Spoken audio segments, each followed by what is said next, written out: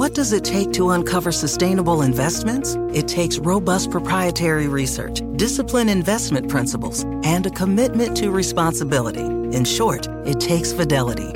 Because when it comes to your portfolio and the world, no detail is too small. Fidelity. We bring clarity to sustainability. Visit fidelity.com/sustainable to learn more. Investing involves risk, including risk of loss. Fidelity Brokerage Services, LLC, member NYSE SIPC. How about we heat things up tonight? How so? Get a little fresh, add some steam, sizzle, and spice. Wait, you're talking about going to Outback again, aren't you? Fire things up at Outback Steakhouse. For a limited time, try our bloomin' fried shrimp or get fresh with our new strawberry salad. Go big with our bone-in ribeye or the filet and grilled shrimp on the barbie. Then cool off with a cucumber crush or peanut koala. Try them all before they're gone. Let's Outback.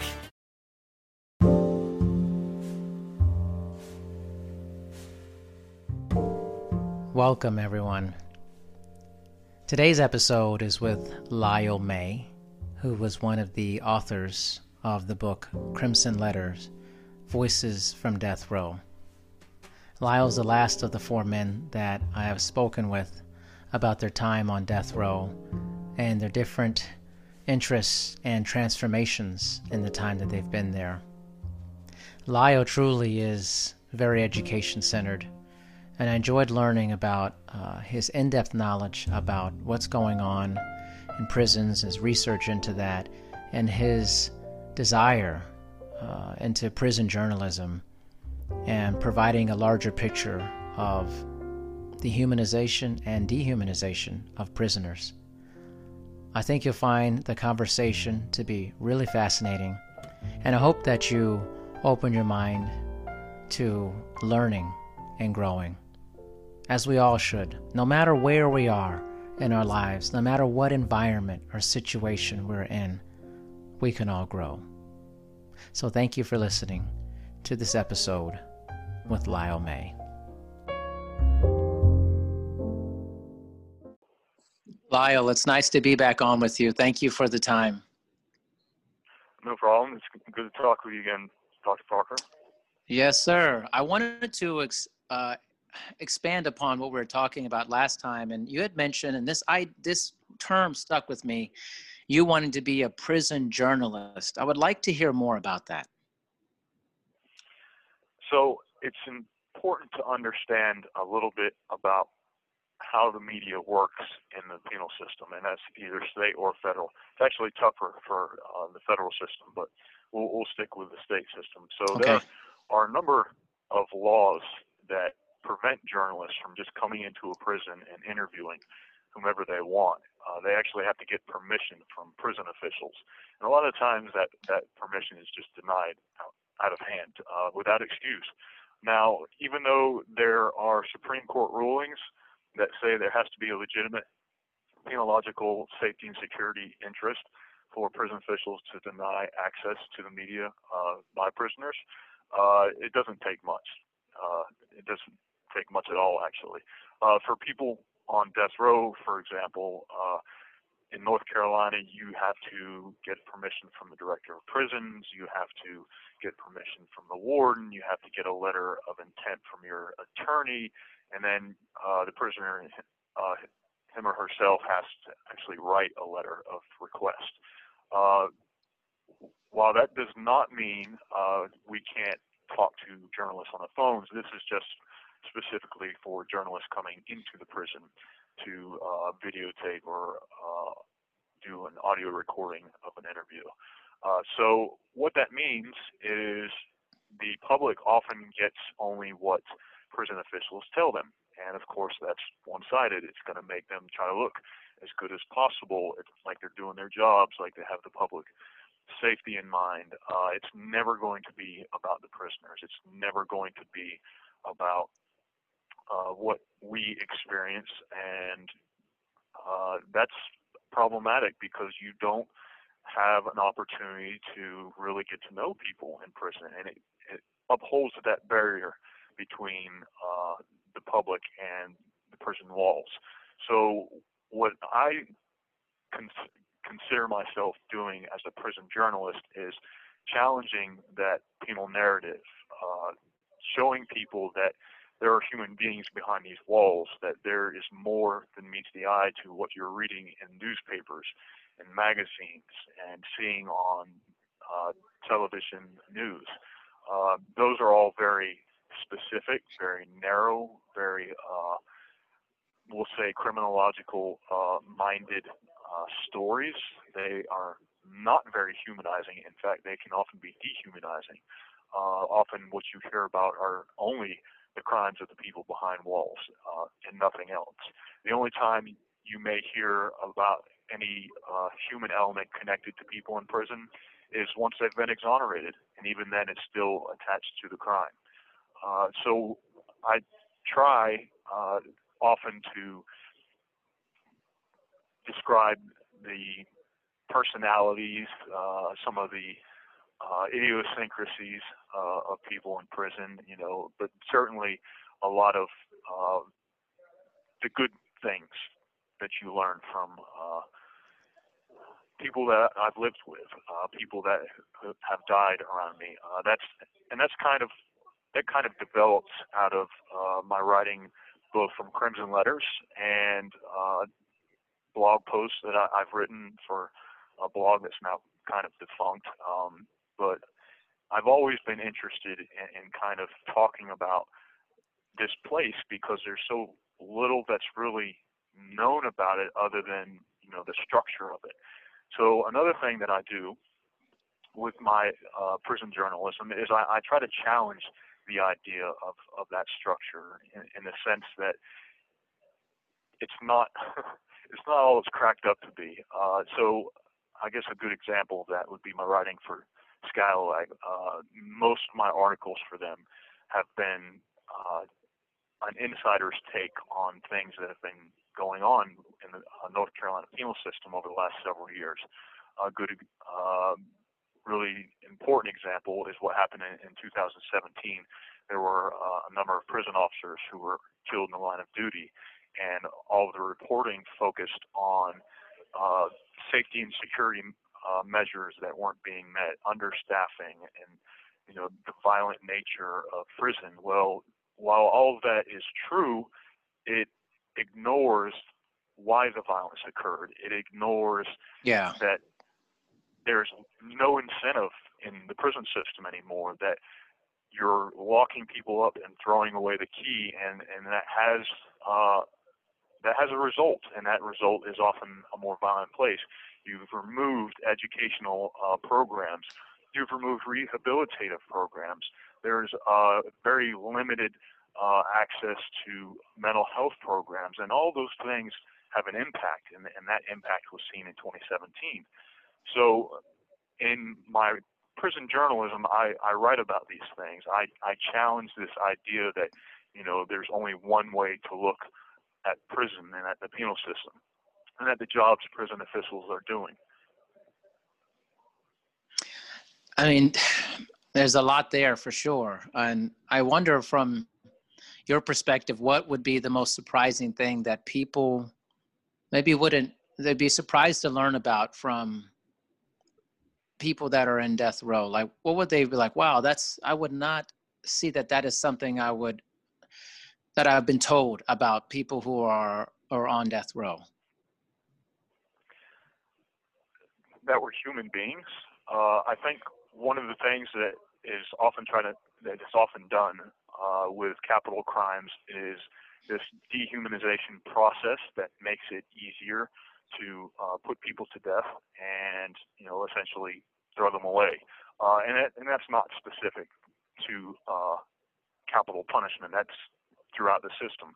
But on death row specifically is that we are not fixed beings. We continue to live and grow and evolve over time just like any other human being.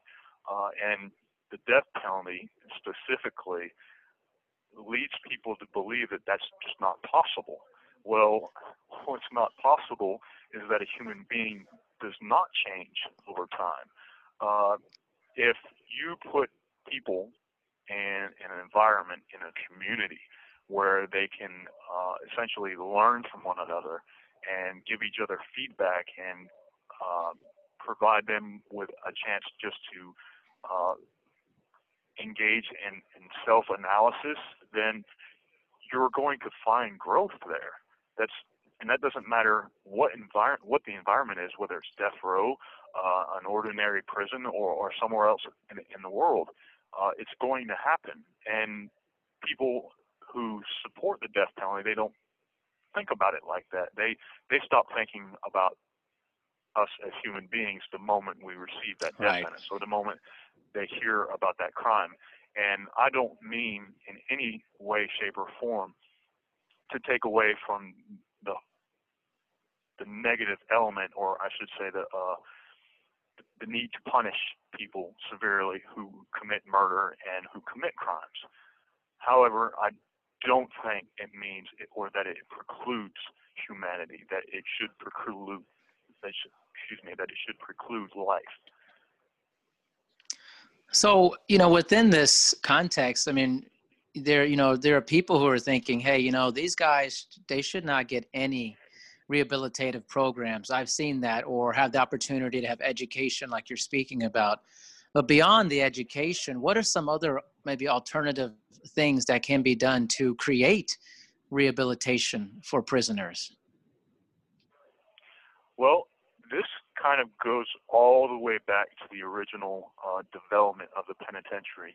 When the first penitentiary was created, it was the only form of rehabilitation was the Bible in solitary confinement. And in some cases it works.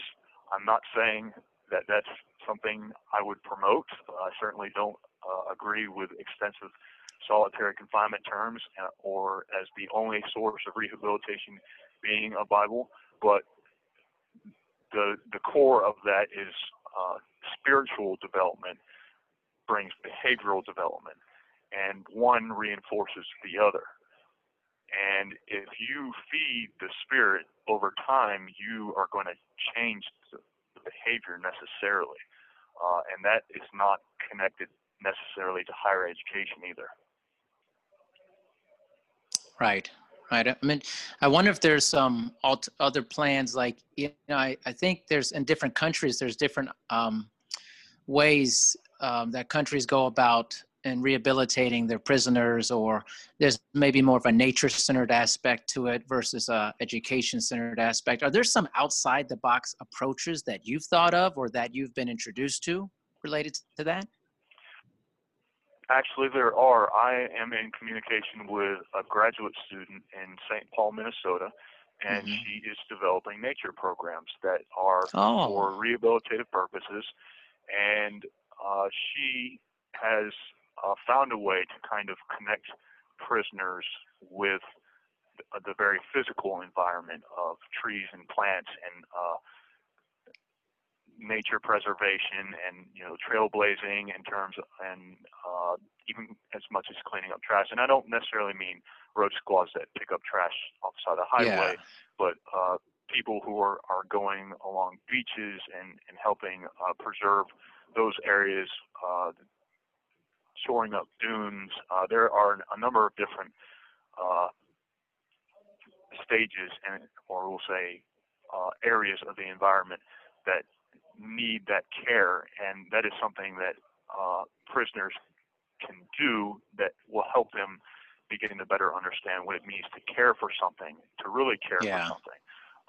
Well, this woman I've been talking with, her name is Monica Randazzo. She is also developing this program where these prisoners are growing trees and they're caring for gardens, and these I think are as important as any dog training program that you might find in a prison, which is something that North Carolina prisons do.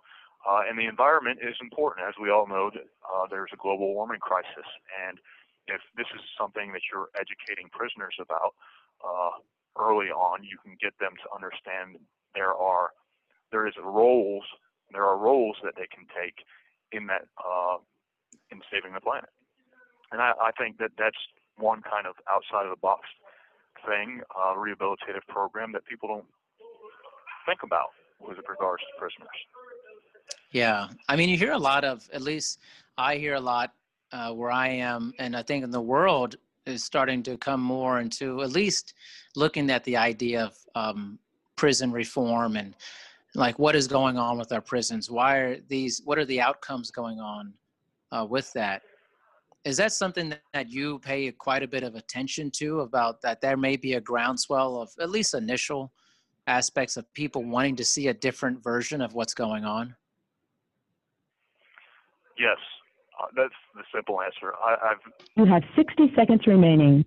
I've paid attention to the shifts in penology over the last several years, and it's really been encouraging in the last, say, 2 years especially, to see interest on both sides of the aisles in reforming the penal system across the country and the way that we view prisoners and mass incarceration and charging decisions. You have 30 seconds remaining. Now it's really just a hope that we can get legislators and governors and state officials to really kind of get behind those policies. Yeah, for sure. Definitely. Well, Lyle, thank you so much for your time. I really appreciate getting the opportunity to speak with you again. And no problem. So let me ask you something. How do you get your news? Because I know you want to stay informed with what's going on here in the world. There's so much going on a regular basis. And it's something that's been a problem for me personally. And I've been searching and searching and searching, and finally I found a news source that I think all of my listeners are going to love. It's called The Donut, or The Dose of News Useful Today. The founder and CEO, Peter Nowak, is a good friend of mine, and when he turned me onto it, I was just blown away. Finally, a daily news source that delivers succinct and factual news about all the world's occurrences, and it's an easy access to finding things that you just want to get information about. And it also serves up a lot of positive news stories that you won't hear anywhere else. It's your daily reminder that there is good in the world, even if it doesn't feel like it sometimes. So, get the donut, stay informed. It's 100% free. You can unsubscribe anytime. Visit thedonut.co or text donut to 66866 to sign up today. Thank you for listening to this episode of Dr. D's Social Network. Make sure you listen to future episodes. Also, please make sure to rate and review My Dad's Show on Apple Podcasts in the rate and review section. Thanks, everyone. Do you know the risk factors for type 2 diabetes? Or what makes it more likely you or someone in your life might have the disease? With type 2 diabetes playing a growing role in the lives of so many, you need to know. And Project Power, a community program from the American Diabetes Association, is here to help. Take our risk test today at diabetes.org/Project Power. You can avoid the risks of type 2. Project Power will help. How about we heat things up tonight? How so? Get a little fresh, add some steam, sizzle, and spice. Wait, you're talking about going to Outback again, aren't you? Fire things up at Outback Steakhouse. For a limited time, try our bloomin' fried shrimp or get fresh with our new strawberry salad. Go big with our bone-in ribeye or the filet and grilled shrimp on the barbie. Then cool off with a cucumber crush or pina koala. Try them all before they're gone. Let's Outback.